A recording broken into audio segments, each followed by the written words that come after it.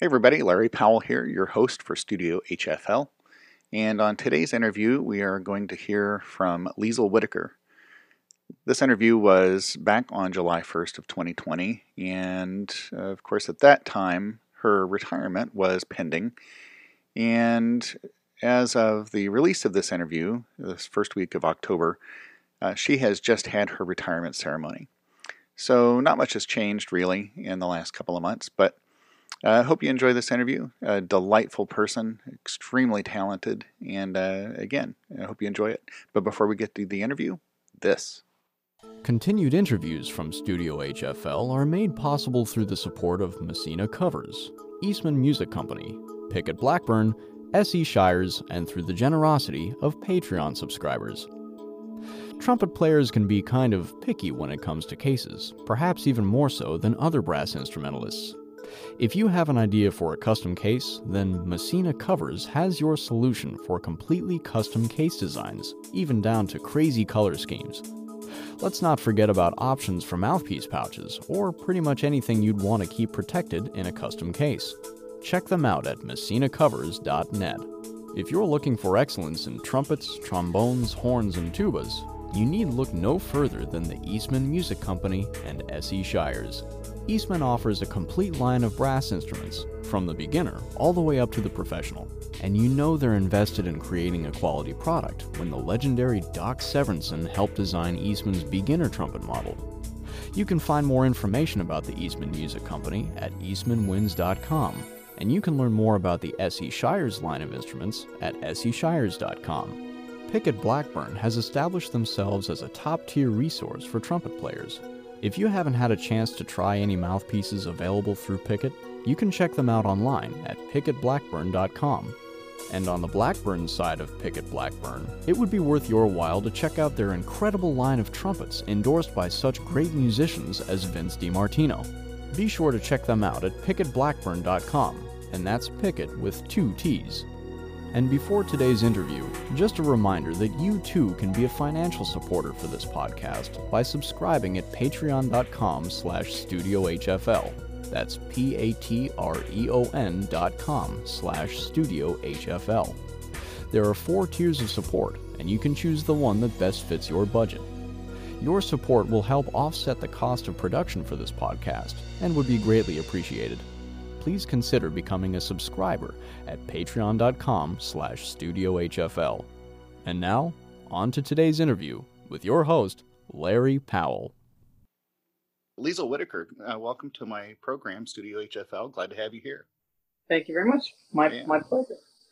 So, my first question really is, can I congratulate you on retirement yet?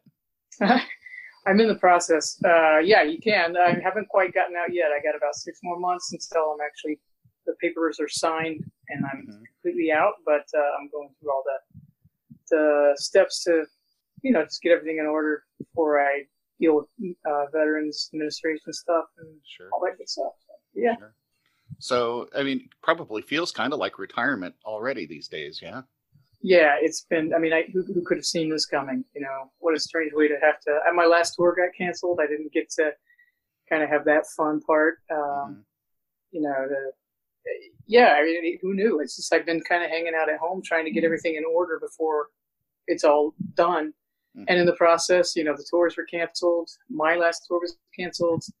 And they're just streaming live performances. And because I'm moving on, they've already hired my replacement. So, I'm just kind of doing what I can to help wherever and trying to get my ducks in order. Yeah. It's quite a process to retire. I'm thinking about the person that comes in to replace you. It's not exactly walking in onto the job, right? I mean, they're going to have to wait. Yeah, I imagine. Before they play with the band. Yeah, they're going to have to go to boot camp and deal with all that. I'm not even sure what the status of the basic training is right now, if they're back to resuming it. I know I believe they had halted it for a little while. So, I've actually seen some videos of recruits wearing masks and, really? like 5 yards apart. Yeah. So it sounds like they're back, but I know I knew that the hiring process was all done online. So it wasn't a live audition like it normally is. So that was kind of strange. So what tour got canceled? What was your tour that you were going to do? Oh, just our last, what is this today? Our spring tour. That was going to be my last full tour with the band. And it was about 3 days before we were supposed to leave. The pandemic kicked in pretty bad, and they said, no, it can't go out. In fact, our concert band was already out. They brought them home. So was this just a stateside tour? Yeah, it was going to be up to the Midwest, Chicago, Michigan, up around there. So I was kind of bummed out. Indianapolis. Have you guys ever come through Indianapolis? Yeah, sure. I mean, I've been with the field band since 2012, so it'll be about 8 years. So probably 3 times I've come through that area since I've been in. I've tried to make it a habit of catching any of the service bands that come through because the performances are all just top notch. Yeah, it's a well-kept secret. Nobody thinks about these. We don't go on these, hugely publicized national kind of things. We do our own thing, and if you know about it, great. If you don't, then it's kind of your loss. There's no admission charge. The free concerts are some of the most well-rehearsed groups in the country, if not the world. And that's something I noticed about. Last one I saw was the Air Force Band that came through. And it was up in Muncie, Indiana. But what I noticed was the band sounded great, but being rehearsed, also the transitions from piece to piece. I mean, everything flowed so beautifully. And, it's like, why can't every group do that? It just takes a little bit of effort, but the production value goes way through the roof on something like that. Well, we actually practice that. We rehearse it. If something isn't seamless, or it seems like it kind of hiccups as to the flow, we'll mix something up, or we'll try something else. Maybe some way where it could be as simple as a tempo. It could be just about anything. It could be so we run all that before we even leave post, before we even head out. So we've rehearsed these shows over and over and over again to make sure that we've got it as best as we can before we put it in front of a live audience. So it's the least we can do, Yeah, of course. Aside from just practicing and making sure you've got your own chops up, right? It's everything else included. Absolutely. And, we rehearse 5 days a week. So what other big band does that? Well, what other big band gets paid to do that? Right? Exactly. Now, even when I was in New York before I joined the Army, to get a rehearsal band together was unheard of. It costs so much. You got to rent the rehearsal hall. You have to rent the equipment for the big instrument players, the piano, the bass, the drums, or you got to be prepared to pay cartage, and you're even paying it all. Right.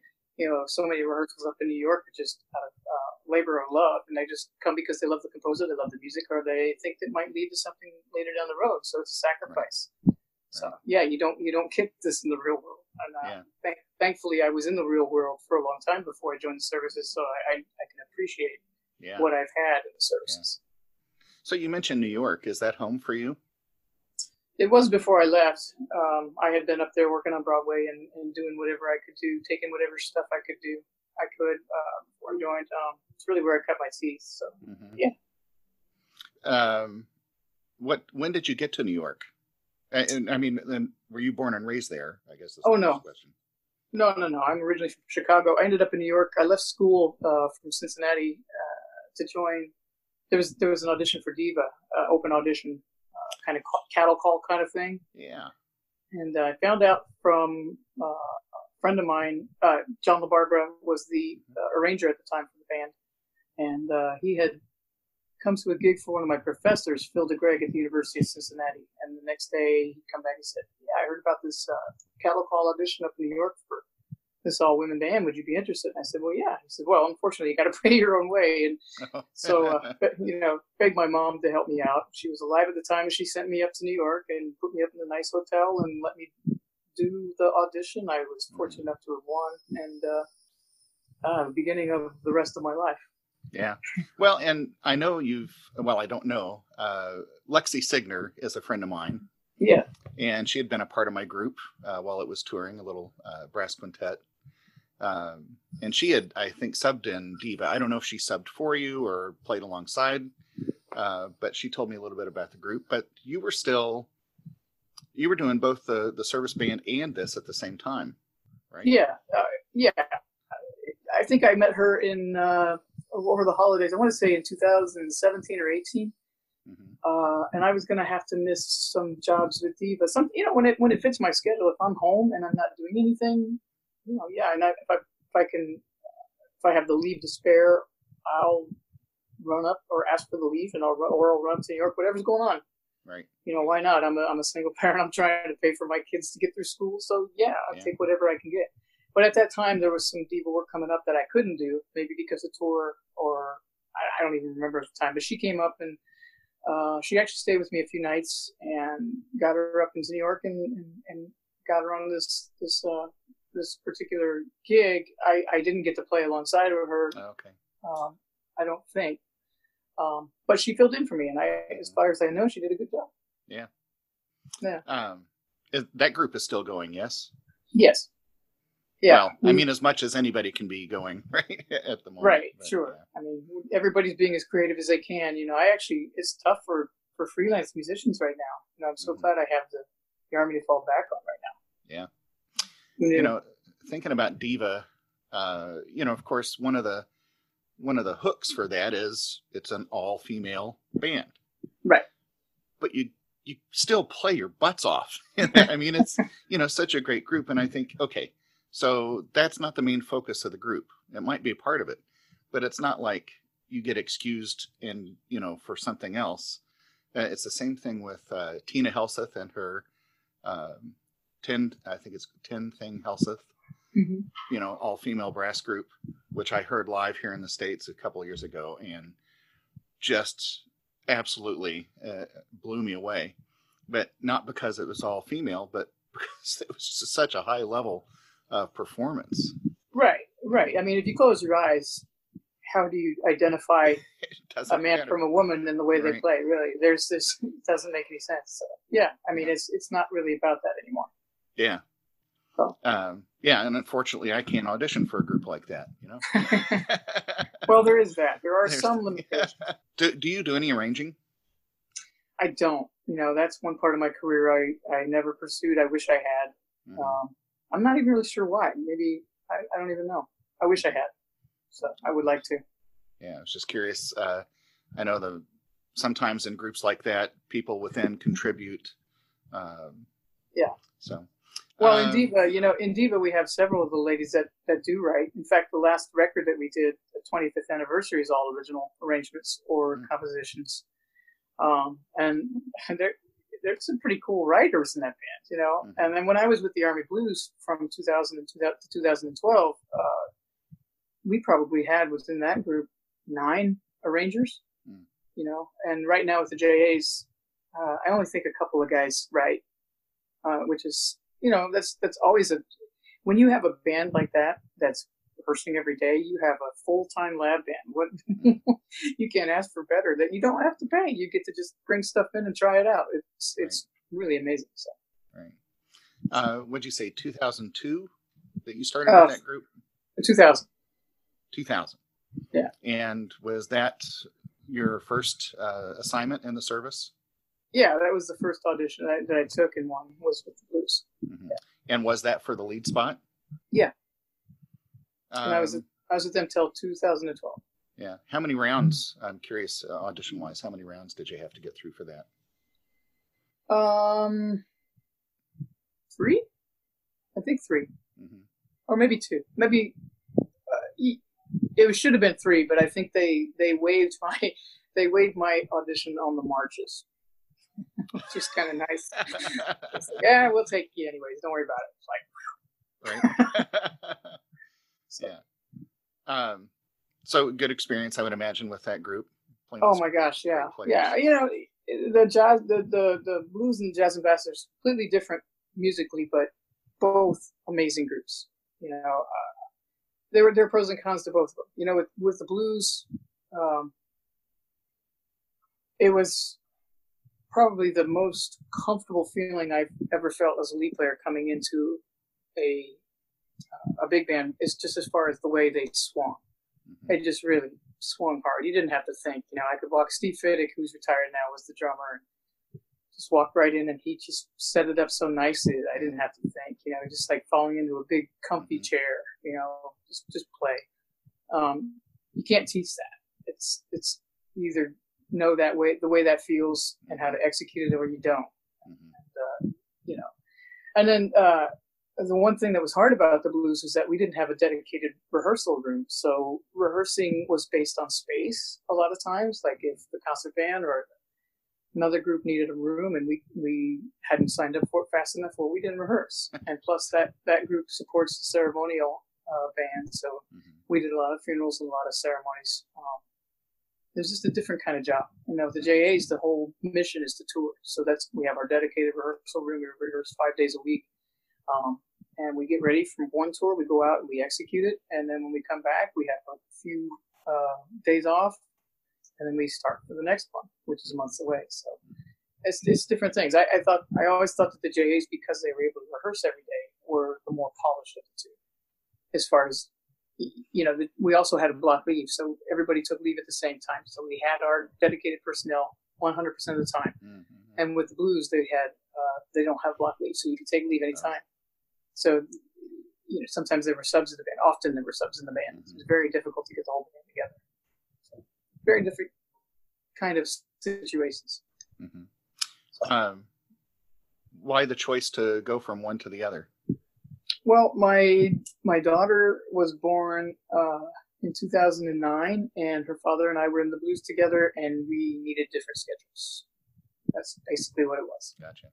So I had less time in service, so I think I was, you know, easier. It was easier for me to justify leaving than he did. So it's easier to hire somebody when they have 8 years left on their contract versus 4 or 5. So get your money's worth, so to speak. So where's the band stationed? The JAs are at Fort Meade, Maryland, which is between Baltimore and Washington. And the blues are where? Blues are at Fort Myer, which is in Arlington, next to Washington. Yeah, I lived in Arlington. I worked at the Pentagon when I was in the Air Force many years ago. Yeah. And right up next to, well, you could walk over to the Tomb of the Unknown Soldier from my apartment. I mean, it was pretty close. Oh, yeah. Yeah, they're all right there together. Yeah. Yeah. I don't miss living in that part of the country, though. You know, it's a beautiful area. The city of DC is absolutely beautiful. I think, as far as the downtown and everything, it's clean. It's that white limestone. But boy, is it expensive, and the traffic sure is challenging. Yeah, right. To put it nicely. Oh my gosh, I remember the first time I ever. What's the interstate that circles? Is it 295? 495. 495. I remember the first time. I grew up in Kentucky, right? I mean, it's pretty much straight road, right? You know, and a few hills. But I got to DC, and I remember being on 495 the first time. Traffic was going so fast. I was so scared to change lanes, and I missed a couple of exits. You know, it's like I finally had the nerve to get off on an exit, turn around, and find my way back. And then, right? Yeah, Well, I was going to say, after living there for a while, I got back to Indiana, settled in Indiana, and then I tried to drive like I was still there. It didn't work well. Yeah, you don't make friends well that way. Yeah. So I think the first 10 times I went into DC, I got lost. Just from the different systems, one-way systems on the streets. Right. Kind of crazy if you don't know. Right. Yeah. You know, I think I found my route and stuck to it. You know, and no matter what. No matter what. So on retirement, are you going to settle elsewhere, or are you going to? Well, I'm probably going to hang out. My daughter's only 10. She's going to be 11 in a few months. It's kind of, you know, kids are resilient, but I move her, especially right now, everything's kind of up in the air, you know, so. Sure. I had a show that a friend of mine had asked me to commit to, which I was ready to go for previews in starting in the fall, or just the rehearsals. It was going to be off Broadway, then hopefully move to Broadway. And now Broadway's shut down till January, so that's kind of on hold. So, you know, I have my house, so I might as well just keep paying on it and see what happens. Right. These are, like I said, strange times. Yeah. I don't think anybody knows what's gonna. Maybe actually try and learn some of this technology that we're using. So yeah, that's my plan. Yeah.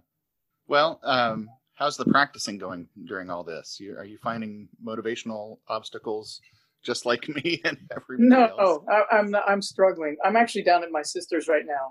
My father's been ill, so I've been down here for about a week and a half, and I'm getting ready to go head back next week. But since this whole thing went down, all the gigs are canceled, and I'm the kind of person that needs. I'm not a good self-starter, so I'm admitting it to whoever's watching this that I suck.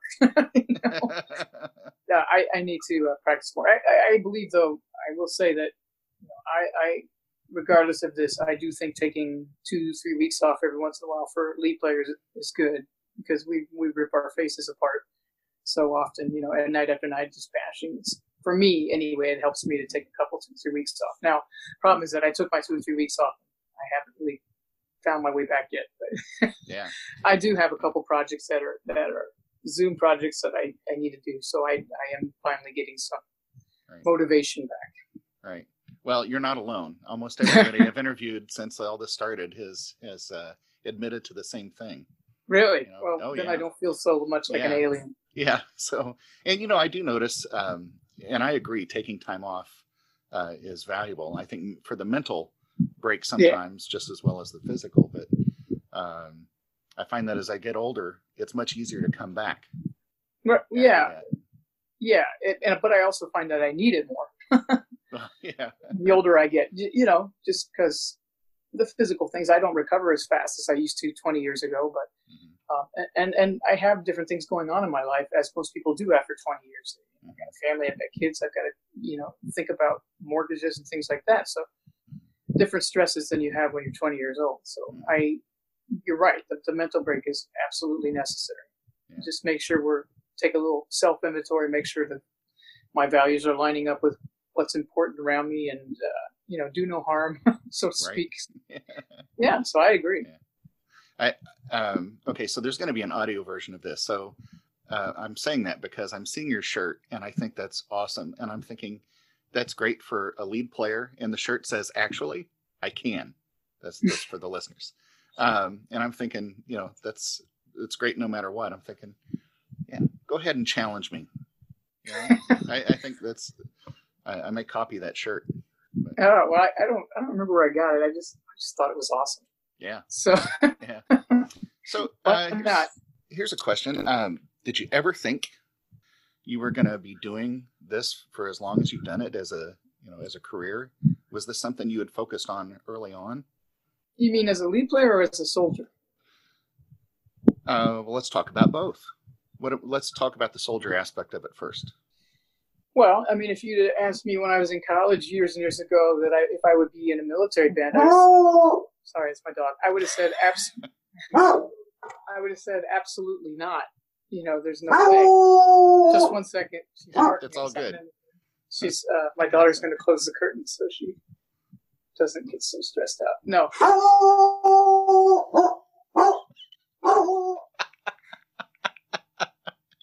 This is awesome. Okay. I think she's done. Hey, that's enough. All right. Like I said, if I was when I was in college years ago, if you'd asked me, I would have said absolutely not. I would have never gone into it because it's just not something I knew about. Right. In fact, when I first got the call to audition for the Blues, I was married to my husband at the time, and I told him about it. He was an ex-Royal Marine. And I said, I got this call from this military band. What do you think? He said, no way. There's no way I'm going back to any kind of military lifestyle. I'm like, all right. So I didn't even return the call. And about a week later, they called me again, and I actually picked up this time. This is before, we had the caller ID, I believe, on my phone. And so I got stuck into this call, and I'm thinking, oh, no, I picked up. And they kept me on the phone for several hours, actually, talking about this job. And the more they talked about it, I thought, this sounds kind of too good to be true. Where's the catch? Mm-hmm. And he said, just send a tape, tape, not CD, because we didn't do that back then. Sure. And send a picture. They want to make sure that you look like you can get into shape. And if you're not selected, no harm, no foul. And if you are selected, you can either come and audition, or you don't have to. But that's true. There's no harm in sending the tape. So I did that, and a couple months later, I found out I was a finalist, and they invited me. And so I had one more call with my husband on the speakerphone, and he was like, wow, this sounds really good. Mm-hmm. So, then we did it. And then once I joined, I got out of boot camp. I realized what a great job it was. And then I saw it as a career at that point. But it seems so far away, when you actually, 20 years when you're a kid is like, oh my gosh, will I ever make it? Right. And here I am, and it seems like it was yesterday.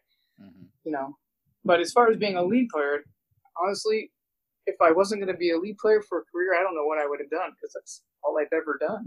It's just kind of, I've been so lucky to have doors open for me and opportunities. So, I mean, I've really been fortunate. So I can't see me doing anything else, whether it was in the military or not. Again, that was the if part. Yeah. So, a lot of people think being a lead player is just about the high chops, but it's also knowing how to swing. Yeah. So I would the say next it's question more. is, go ahead. Please. I was going to say it's more about swinging to me. Anyway, it's like, there's nothing more frustrating to me than somebody who has high chops and doesn't know how to use them, or thinks they know how to and doesn't. I call it stunt trumpet playing. It's like somebody who has an amazing set of tools that make cool noises and can, like I have this cool hammer that can just beat the crap out of stuff, or I have this awesome saw that can do this. But if you don't know how to create anything with them, what good are they? Right. So that's kind of what I think of it as. I think it's more important to be able to have a good feel, make good musical decisions, and not be selfish as far as the rest of the band goes. That's not your job. Where'd you first get interested in this, in the jazz, the swing aspect? It was accidental, actually. I was in school at UNC Greensboro for a semester. My mom had to be hospitalized when I was a freshman in college, and at the time I was going to Appalachian State in Boone, and she needed some care at home, so I dropped out to stay home. And so while I was there, I decided to go part-time to UNC Greensboro, and wanted to play in the jazz band. And he said, well, I need a lead player. And I said, at the audition, I said, well, I've never played lead. He says, well, can you play high? And I said, well, I might. And the day before, I had just been at some used record store and bought a jet tone mouthpiece for like $2. Oh, no. So I pulled it out of the case and I put it in, and I played up to a high G and back down. And he said, okay, you're my lead player. I said, okay. And so it was just, trial by fire. I had no idea what I was doing. I was horrible. In fact, I don't even think I used that jet tone mouthpiece after that. I just put back in my 1.5 C and played lead on that until I figured out that was supposed to be hard. Yeah. Somebody told me, "Oh, how are you doing that?" I'm like, "Why shouldn't I?" I said, "Well, you're not supposed to play lead on such a big mouthpiece." And ever since somebody told me that, I never could after that. It totally checked my mind. Isn't that funny? But yeah, it's true. So more reason why if something's not broke, don't fix it. Exactly. Yeah. So that's how I started, and I was horrible. So did you start listening to anybody in particular, or were you steered towards any particular group or players? I started listening to a little bit of Basie. At that time, somebody had given me a tape of the Woody Herman 50th or 60th anniversary band. I don't remember which one it was, but Roger Ingram was playing lead on it. And I was blown away by the way he played. He was musical. He didn't stunt trumpet play. This stuff was written. A lot of it was written for him, and it just was tasty. And I thought that's what I want to play like. And it wasn't even I couldn't stunt trumpet play if I wanted to. I just didn't have that. So I just wanted to sound like him. So he was like, a lot of people learn from the Snooky and the older players, Bernie Clough and Conrad. But my first person I listened to was Roger, and then after that, you hiccuped just there for a second. You said your two favorites. I missed the first part. Probably Roger Ingram and Conrad Gazzo. Probably my two favorites. Got it. Yeah. Did you ever get to meet Conrad, or was I don't know when he passed away, but... No, I never got to meet. I'm not sure exactly when he passed away, but I never did get to meet him. No, unfortunately. Yeah. I did get to hang out with Snooky, and I got to hang out with Sweets, and I got to hang out with Byron in New York all together, and that was pretty crazy. Yeah. I wanted to take a lesson with Sweets. We were out in LA with Diva in like 1994, 1995. playing at the IHAE, and Snooky was playing with the Clayton Hamilton Orchestra. And so he said, just come find me. So I went out and heard them at a club one night, and he said, come back and find me backstage. So I went backstage to see him, talk to him, see what he'd do about giving me a lesson. And he was kind of running away from me the whole time. And I kept falling like a dumb kid. Finally, I kind of cornered him, and he says, look, kid, he says, I don't know how to teach. He says, you want to play lead, but just play what you hear. That's all I do. And that was his lesson. And so I took it as a hint. Okay, leave me alone. So I left him alone, but I never forgot about that. Mm-hmm. It makes perfect sense. Just play what you hear. Yeah. But the caveat of that is you got to be able to hear something. So unless you listen, so you got to do your homework. Yeah, I find that, it's one thing to listen passively, and then it's one thing to listen really intently, right? And not just listening for the high stuff, right. No. But listening for all the attacks, the crescendos, the shape, all that. Oh, yeah, there's so much more to it. The cutoffs, just the ends of notes. So many players have different ways they end a note, and that's really telling kind of to me about the kind of player somebody is. Mm-hmm. Are they ending it? Are they just cutting the note off? Are they putting some kind of little doit on it? Are they trying to put some kind of inflection on it? It's interesting. Everybody's got their little style of what they hear, or who they've studied, and they recreate it, or they create their own based on what they want to project, I guess. Yeah. I don't know. That's why I'm a fan of Mike Williams. Of course, he was with the Basie band for, I think, 31 years. Right. And right. Boy, it's great. It's solid and it's consistent, and it's identifiable too. Right. You hear those guys, you know exactly who you're listening to. Yeah. And you owe it to the band to be consistent. I mean, the sound of the band. The band is not about the lead trumpet player. Mm-hmm. The band is about the band. The sound is about the whole group. Mm-hmm. So if you're not consistent, then they have no way of measuring with you, measuring up to whatever you're going to do, or performing up to whatever you're expecting. So. Well, here we are in the middle of today's interview. Just a reminder that support for this podcast comes from Messina Covers, who has you covered, literally, for all of your custom case needs. The Eastman Music Company, providing excellence from the professional model to the beginner model. And of course, Pickett Blackburn, providing you with a multitude of options for mouthpieces and trumpets. Now, back to the interview. You never got sucked into the drum and bugle corps aspect of things. Did you march anywhere? No, I was in marching band for a few years at Appalachian State because we had to be, and it was enough cold and outside for me. I'm like, yeah, no, I don't want to do anymore. Yeah. And then, ironically, I went into the Army Band where we did quite a bit of marching when we had to do ceremonies. And then when I was coming over to the field band, I'm like, all right, no more ceremonies. Not that there's anything wrong with ceremonies, but I could get out of the weather. And then sure enough, like I came in 2012, and it was an inaugural year coming up in 2013. I'm like, oh no, I got to go right back out. There's nothing worse than the inaugurals as far as elements go. It's a very honorable thing to do, but gosh, is it cold. So yeah. So I've done my share of those, and now I think I'm done. I'm trying to do the math in my head. You would have gone through high school in the 90s, 80s. I graduated in 87, and then I went to college for a few years on and off, and then I was in New York by 92, 91, 92.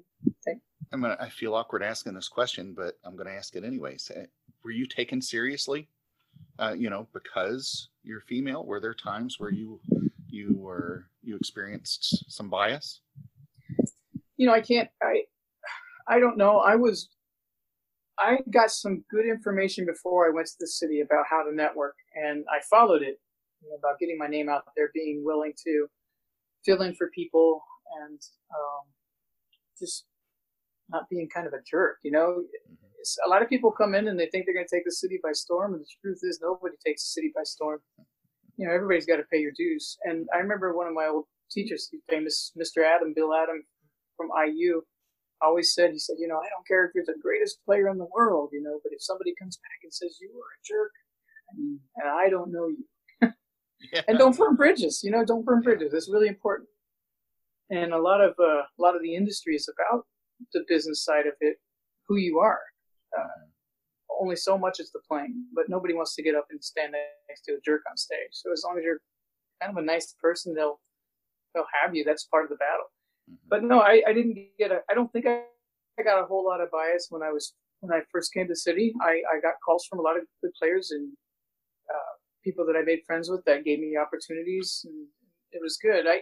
I did have some bias later, and when I was pregnant, I remember being pregnant with my son, and I was put off a gig because they didn't want a pregnant person on the bandstand. They thought that was a bad look. So I've been fortunate not to have too many episodes, probably because of people like Lori Frank that came ahead of me, who came in, really busted through the scene well, and was respected and played great, and a super nice person.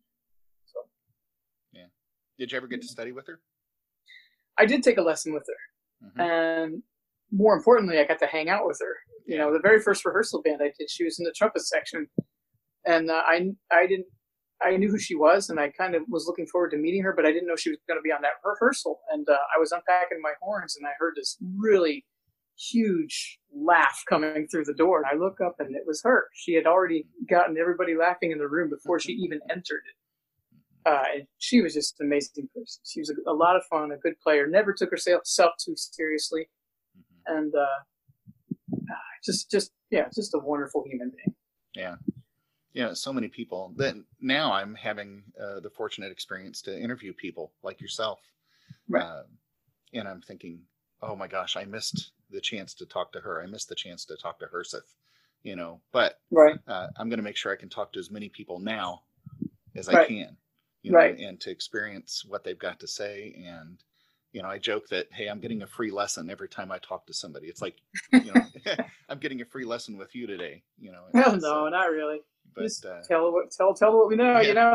I remember doing a show with Lori one time. She was subbing for, he's passed on now, Rich Rapio, and I had a show together, and she came in to sub for him because he couldn't make it.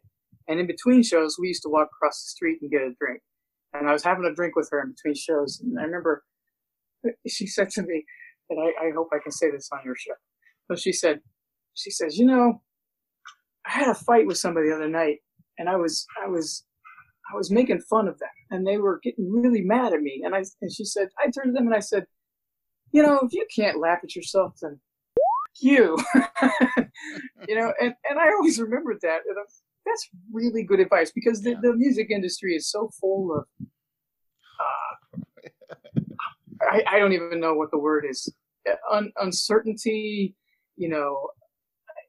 gosh, music is the one thing where we all crash and burn at some point. Yeah. If not more than many times, Yeah. That's part of the human nature of it.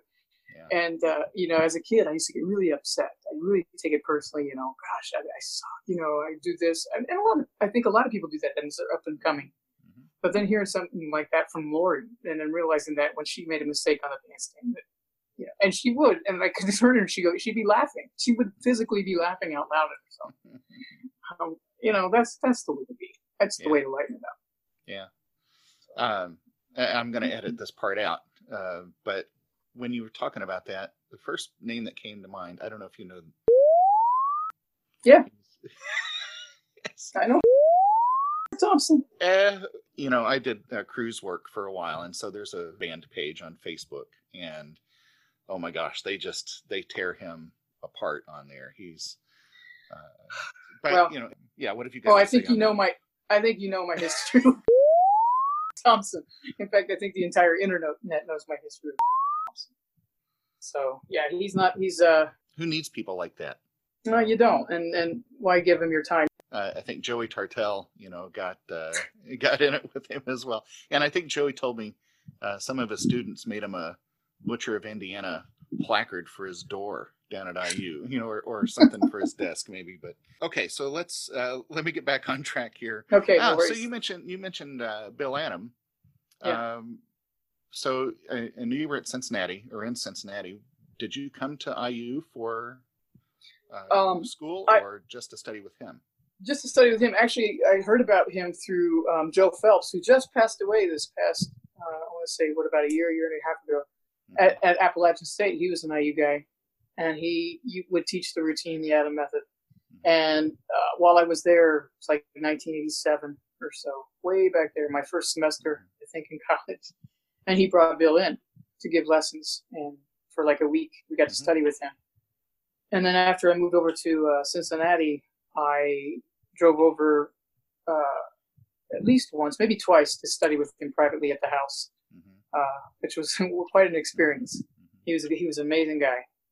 So yeah, one more person that, I wish I had, and here I am in Indianapolis. I had plenty of opportunity to get to know him, but I missed out on that. Yeah, nobody knows when they're going to go, do they? Yeah, but I never went to IU, but I feel like I know the Adam routine inside and out because I've had so many friends that have gone through there, and of course, so many great players ended up out in LA, that had gone through that program. And I actually did the Adam routine. 3 years, I didn't miss a day. And I don't miss it. I haven't done it for a long time. But, I can see the value of it. And I needed a routine to begin with. I just needed something predictable. It's been my routine because it's routine, because I'm such a terrible self-starter. So it's what I go to. In fact, I played the other day for, 45 minutes or so. That's what I played. That's just what I go to. It's kind of my basis. You still do the whole lead pipe thing to start out with?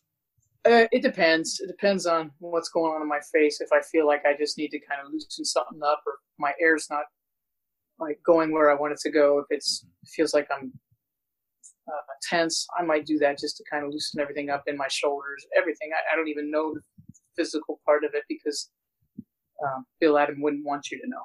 Right. I just know what works for me. And so I try and keep my head into one thing, because if I put it in somewhere else, then something else, I'm a disaster.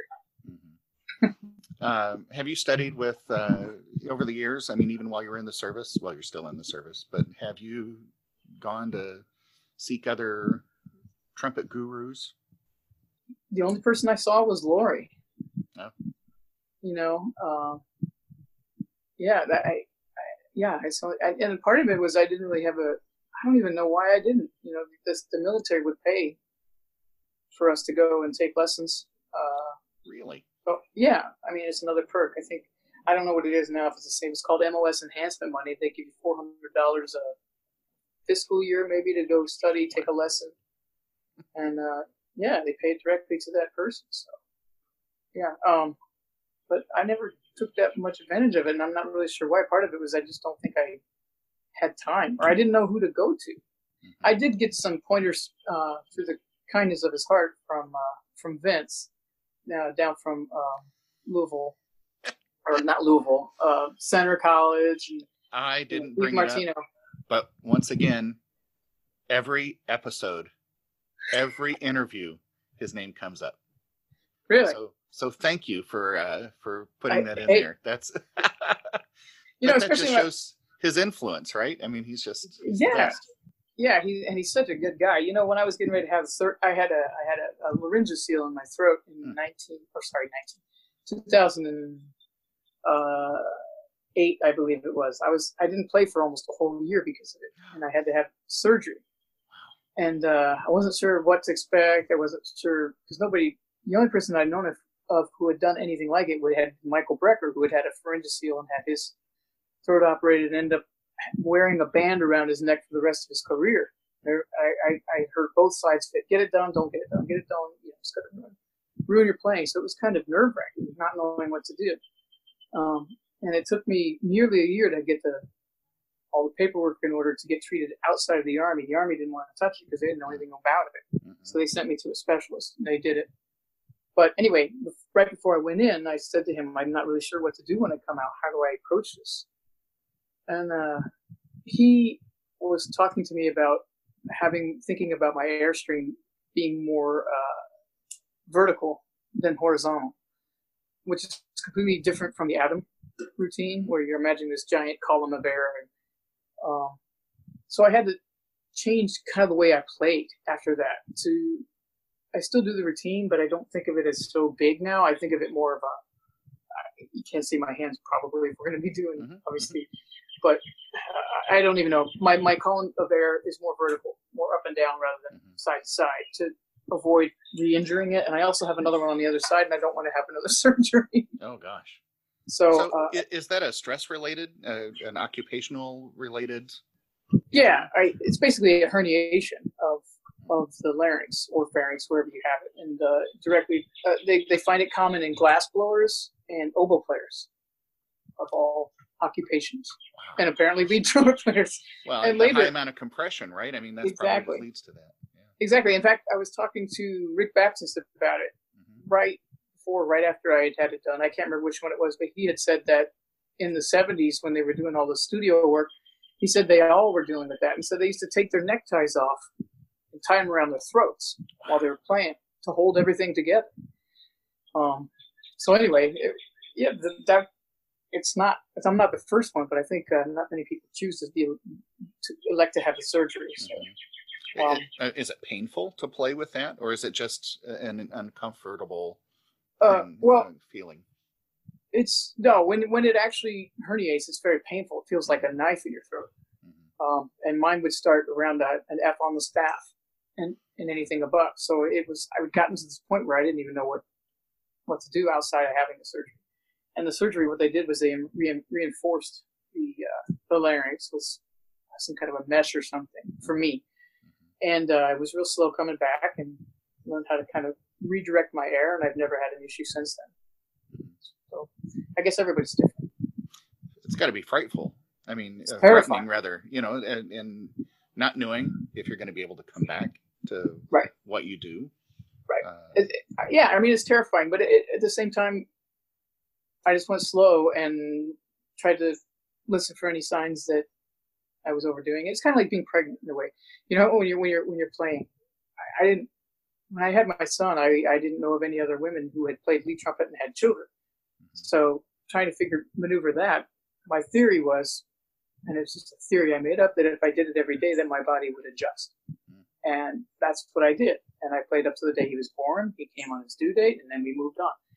With this, it's kind of the same thing. Play every day, feel it out. If something feels weird, don't do that. And that's what I did. Right. Very slow, very slow. Right. And since then, everything's cool? Everything seems to be okay. Yeah. I mean, if I find myself, and I don't really do it anymore, if I find myself feeling like I'm going to go back into an old habit where I'm playing like that atom huge column of air, I stop and I set my mind again and really try to, if I even continue to play at all, sometimes I'll just stop playing because my mind's in the wrong place, or just reset something, whether it be my mind, my face, everything. Because I mean, it's frightening. You lose that, and this is, for me, this is what I do. I don't know what I would do after that.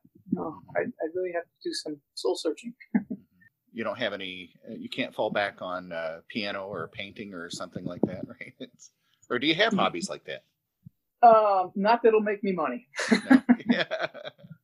Yeah. Well, I think we're all trying to figure out these days, what's going to make us money, sitting at home in front of a computer. It's like, well. Yeah, absolutely. I like I said, I have friends in New York that haven't done a show in months, and they're being incredibly creative with what to do next to advance their careers. Yeah. And this is part of it. The Zoom, the online lessons, whatever the live performances, we've been seeing them all over the internet. I just hope that this live music will come back for all of us and for the students, because without it, I don't know what the point is for some people to learn the instrument. I mean, I do know the point of it, but you're losing so much of the acoustic level of music is not the same when you're watching it through a box or a piece of equipment.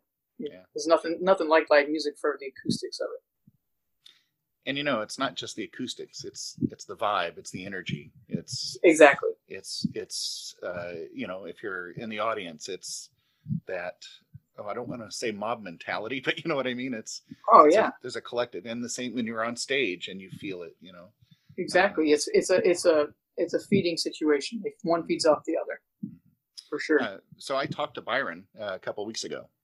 A terrific interview, and my gosh, what an amazing player and an amazing person. But I've actually excerpted a couple of bits of his interview because he spoke so brilliantly on leadership, but he also spoke really brilliantly on our responsibility as musicians when all this is over. We have to get back to the business of making music at an even higher level than we did before. Yeah. And I kind of want to talk to him every day. He's just he's so much wisdom. Yeah, Byron was one of those guys that I first met when I was in New York, and he actually was going out with the GRP big band for a week or two, and he asked me to house sit for him. And he had a little Chihuahua he named Sweets, and so I took care of Sweets during this time period. And he got home from tour, and I was sleeping on the couch, and he got up the next day. He says he was going to go do a show. He was playing Jelly's Last Jam, and I didn't know anything about what to expect, but he walks down the hall in his tidy whities and he throws me this shirt. He says, "Put this on." Well, okay, so I put it on, and he takes me to the subway. I didn't know what he's doing. He took me to the show, and he put me in the pit right next to him. Oh, cool! And that was the first time I'd ever been to the Broadway pit, and I was blown away. I mean, it was amazing. Just the volume, the excitement, just that kind of thing we're talking about that you can't generate, like what we're doing. And then that's where I met, Gregory Hines comes out of the pit right next to me. And, it's funny that years later I would be playing Maurice Hines. I just thought it was kind of a cool little, I don't know, thing for me. Anyway, he was the greatest guy, such a nice cat. And I learned so much from him. Yeah, and he was very big about the business of music and teaching about how you really need to make yourself very marketable. And here's a perfect example of what we're going through right now. Yeah. I can't imagine that this can't go on forever because, people are going to suffer. I mean, that sounds stupid for me to say that, but without live music, you can only go to YouTube so much. Right. You can only, at least we do have that to go to, your your CDs or your LPs on. But well, the part of music, what makes music is the human part of it. The emotion and everything else, and you don't get that in these two dimensions. You really need that extra dimension of being there. I really believe that anyway. Well, I believe it from the first Zoom lesson I had to do, to finish out last semester. Right. It's like this is not even remotely, no pun intended, not even remotely the same. And and of course our school is looking at going back with a hybrid approach, and I'm just thinking, boy, I just don't know if the students, they're not getting their money's worth. They're not getting their money's. Yeah, no, and it's not just music. My sister is and her husband are school teachers, and they're dealing with this as well. And I dealt with it with my daughter, and it just really stinks for these kids right now, and the teachers. Teachers want to give, kids want to learn. Right. And there's only so much you can do. Yeah. So do you I really hope it goes back. I have. While I've been in the Army, I've found it difficult, especially with the JAs, to teach regularly. Just for the reasons that we're talking about, I don't particularly like Skype lessons or Zoom lessons. I prefer to do it one-on-one. I've done a lot of beginner teaching, but I've kind of taken a break away from it for the last several years. I may get back to it. Who knows? So what's in the future for you? What do you see after the retirement actually hits? Just hoping for the music business to open back up so I can start playing again. I'm actually enjoying time at home right now. Enjoying my kids, enjoying my dogs, who you just heard one of. And I'm going to leave that in, by the way. I hope you do. Yeah. These are strange times. I'm curious to see what's going to happen in the next several months with the country, to be honest with you, and all of the issues that are going on. I'm trying to delve into learning as much as I can about social issues, and while I have the time to be involved and to be active in these things. And I want to stay active in them. I think they're important. I think it's important to teach the kids their duty to their peers and to the rest of the country, if not the rest of the world. So I hope to remain active in some kind of activism, whatever that looks like. I'm not sure. And just to try and find a chance to play for people and take gigs that I want to take and go where I want to go. You know, one of the things about the Army that's a little limiting, I should say a lot limiting, is that you're on call technically 24/7, and that can be